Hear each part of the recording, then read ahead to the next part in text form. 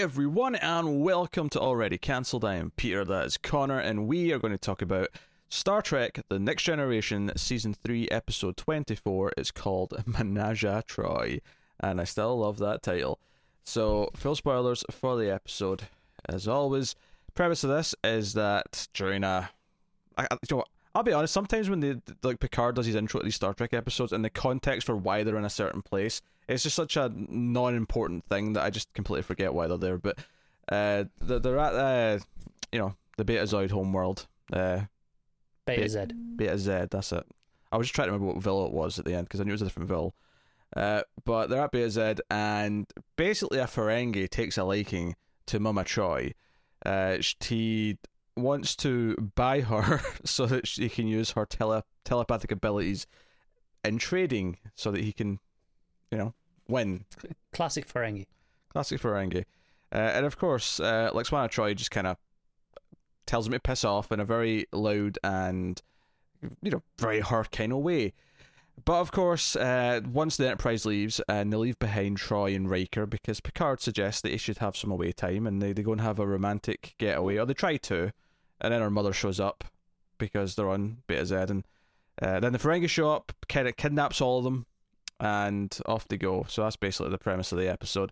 What did you think of Menage a Troi? It's not that good, to be honest with you, unfortunately. Now, it's got a couple of okay moments, because I think what this suffers from is that it keeps Mama Troi away from Picard too long. Because the best moment of the episode is by far towards the end, when he has to pretend to be in love with her to convince the Ferengi to give her up. That is the moment where it kind of comes back to what it is, or even just, in fact, although that's it, my specific favorite moment, my favorite sort of snipe of a moment in this whole episode, is after they get her back, and Mama Troi's on his lap and all that stuff. Picard goes up to Crusher and says, "Hey, get us back to Beta Z, Warp 9." And it just understates it enough where they don't make a big deal out of it, but he just says Warp 9.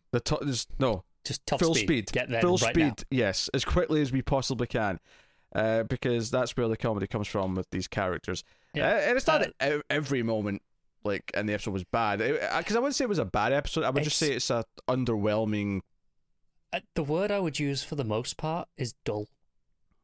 Yeah. It's not bad, it's not terrible, it's not like painful, it's not like laughable or anything like that, like some earlier episodes, don't get me wrong.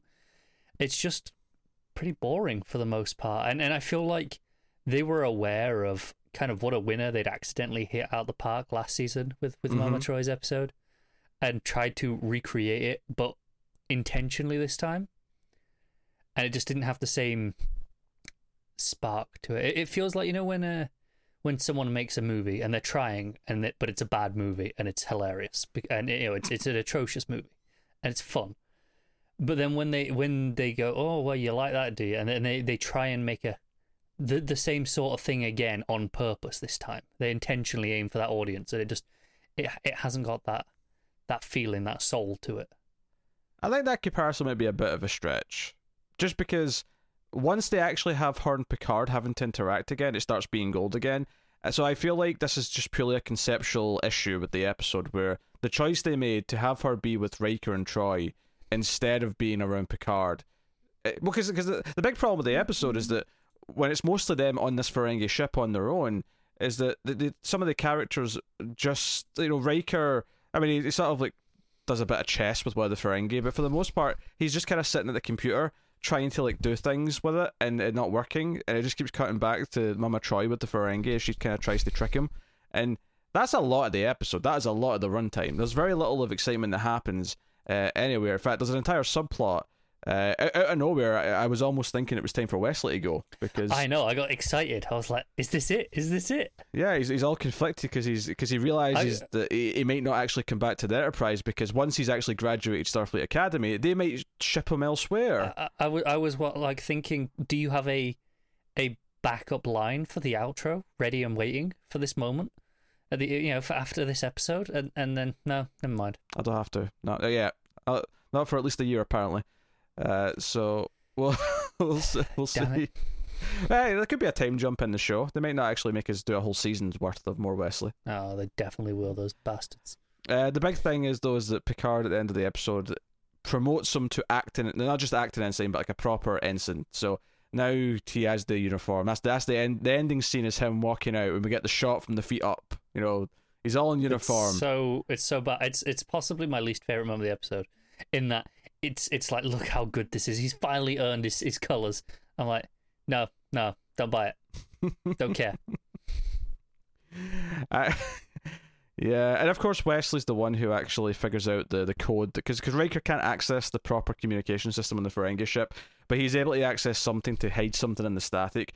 And I was thinking he was going to use Morse code. It actually is just the beat to the song that was playing at the ceremony at the start of the episode. Yeah, that was a bit of a I get, okay, maybe Morse code, maybe the Ferengi might notice it was a code, they might recognize it, maybe. So I get why not, but this song that happened to be playing, that, oh yeah, they'll definitely recognize that. That felt ambitious on Riker's part. Yeah. Also, Riker and Troy's clothes. There's a reason why this show very rarely has them not wear the uniforms, because whenever they put them in civvies, like the choice of outfits leaves something to be desired every time. Yeah. At least they were in clothes for most of it, though. He had this ridiculous baggy shirt thing. She had this weirdly designed dress. Yeah, there's a section where when they beam up to the Ferengi ship where Troy and her mother are both naked for a bit. Because women don't deserve clothes, according to the Ferengi. Yes. That's basically it. Because there's a Ferengi character, there's a doctor who just wants to do experiments on her and try to figure out if he can duplicate the telepathy, as opposed to... Yeah, apparently their abilities don't work on Ferengi. Yes. Which I don't remember being a thing. Maybe it was, but I don't recall this in any previous Ferengi. But why does that matter? Like, have we encountered the Ferengi with Troy's mother? Is it just the telepathy that doesn't work then? Like, or is it, because I thought it was presumed it was the entire thing, like the empath reading as well. I don't know. But maybe it's just the telepathy. It might not have came up before. I don't know. I didn't necessarily give it that much thought when they mentioned it. Yeah. Fair enough. I mean, the only time it would have probably come up is maybe that first episode where they encountered Ferengi. Maybe there was a moment where Troy said, like, "Oh, I can't read them because Ferengi." Yeah, that's it. It crossed my mind that they were quite antagonistic at first. And I don't recall any comments from Troy about this. I don't recall any specific things of her reading them either, though. But so, I'm not throwing it under the bus here. I just don't recall. I feel like that first time is the only time it would have probably came up. Possibly. But I don't know. Might have been useful in that one where they were negotiating. You're going to have to be more specific. I have no idea what you're talking about. Where the Ferengi came to negotiate for the black hole, whatever it was. Oh, right. Yeah, okay. Could have been useful there. Yes, but she didn't. But I don't recall it in there either. So I don't know. Maybe this has been a thing and I'm forgetting. Yeah. Do you know how insufferable this last minute's going to be to listen to if the people watching or listening know this for a fact has always been the case, and it's just you sitting yammering on, debating and theorizing if we have or not? Well, I'm sorry, I don't have all the facts in front of me.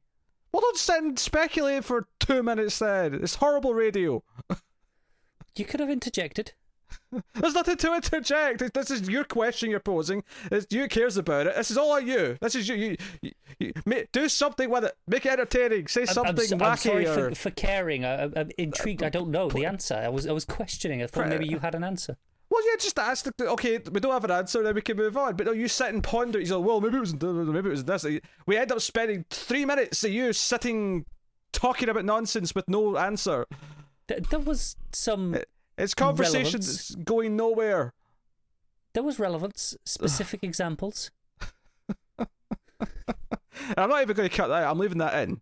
I assumed as much. They can all experience this and then complain accordingly. I will take it. Right, I will take it. You want to bump up the runtime of this a little bit? I take it. Well, there's not much else to say. This is a pretty. It's a pretty.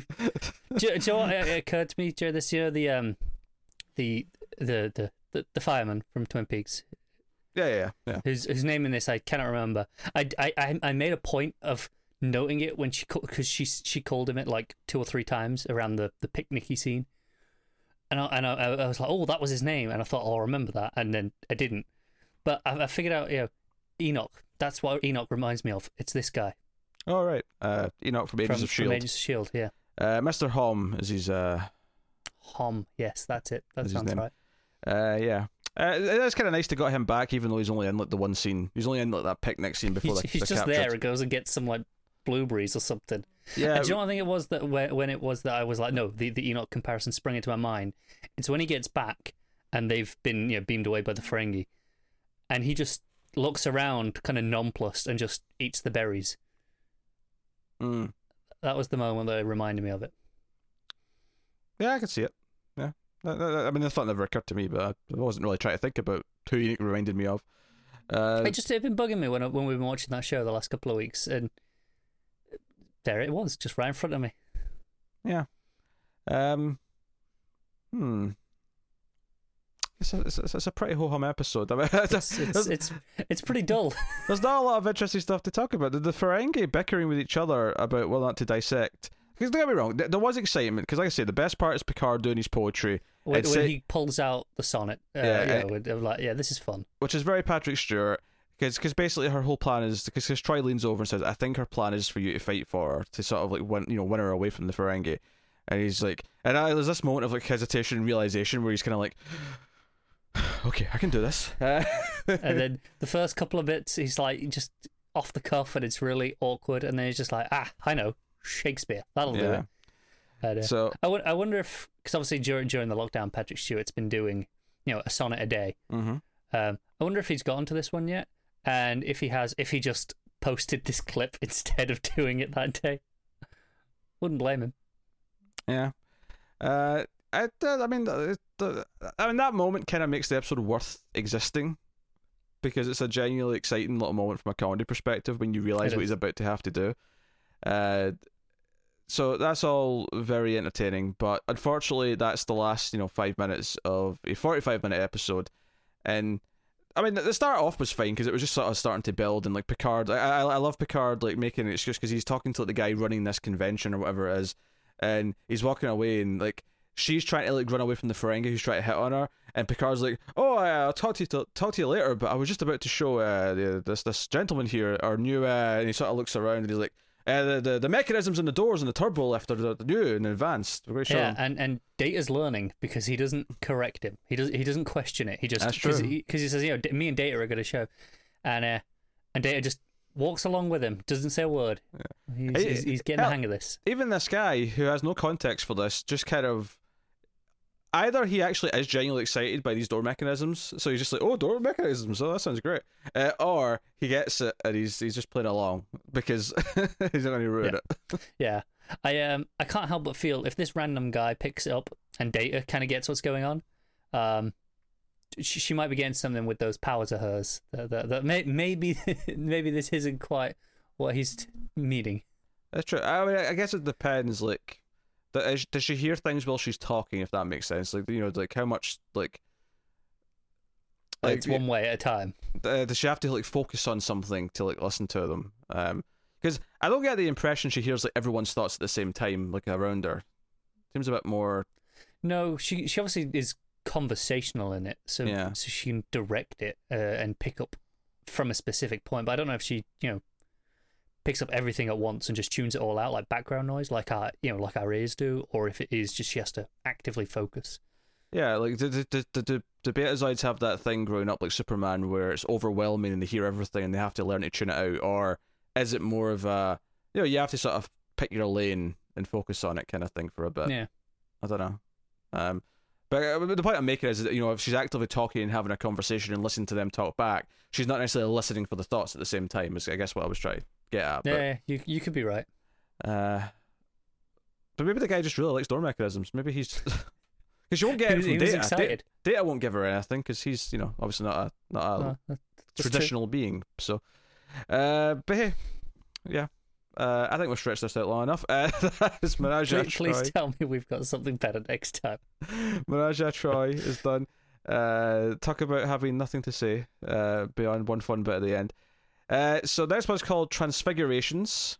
Episode 25 is the penultimate episode of the season. Here's the description on IMDb. The Enterprise finds a deserted planet where a ship has crashed, and with it, a lone survivor with no memory, but extraordinary healing powers. Sounds like a sort of old school original series style episode, to be honest. It does, yeah. And some of those have worked fairly nicely in this show. Yeah, isn't necessarily a bad thing, no. That's what it is. So we'll see how that is, but obviously we know we've got a winner after that, because the one after that's like one of the most famous episodes in the entire show, so yeah, looking forward to that. But yeah, let us know what you thought of Menage a Troy, and let's be honest, the best thing about the episode is still the title, after having watched it, so please do, let us know what you think in the comments, like and subscribe. Liking is really important on YouTube, helps us out, and helps YouTube share us out a lot more. You can also support us financially over at patreon.com/MailFuzzTV for as little as $1 per month. And you can, of course, get us on Twitter at mail_fuzz for channel updates. But otherwise, that is us. So thank you once again for watching or listening. We always appreciate it.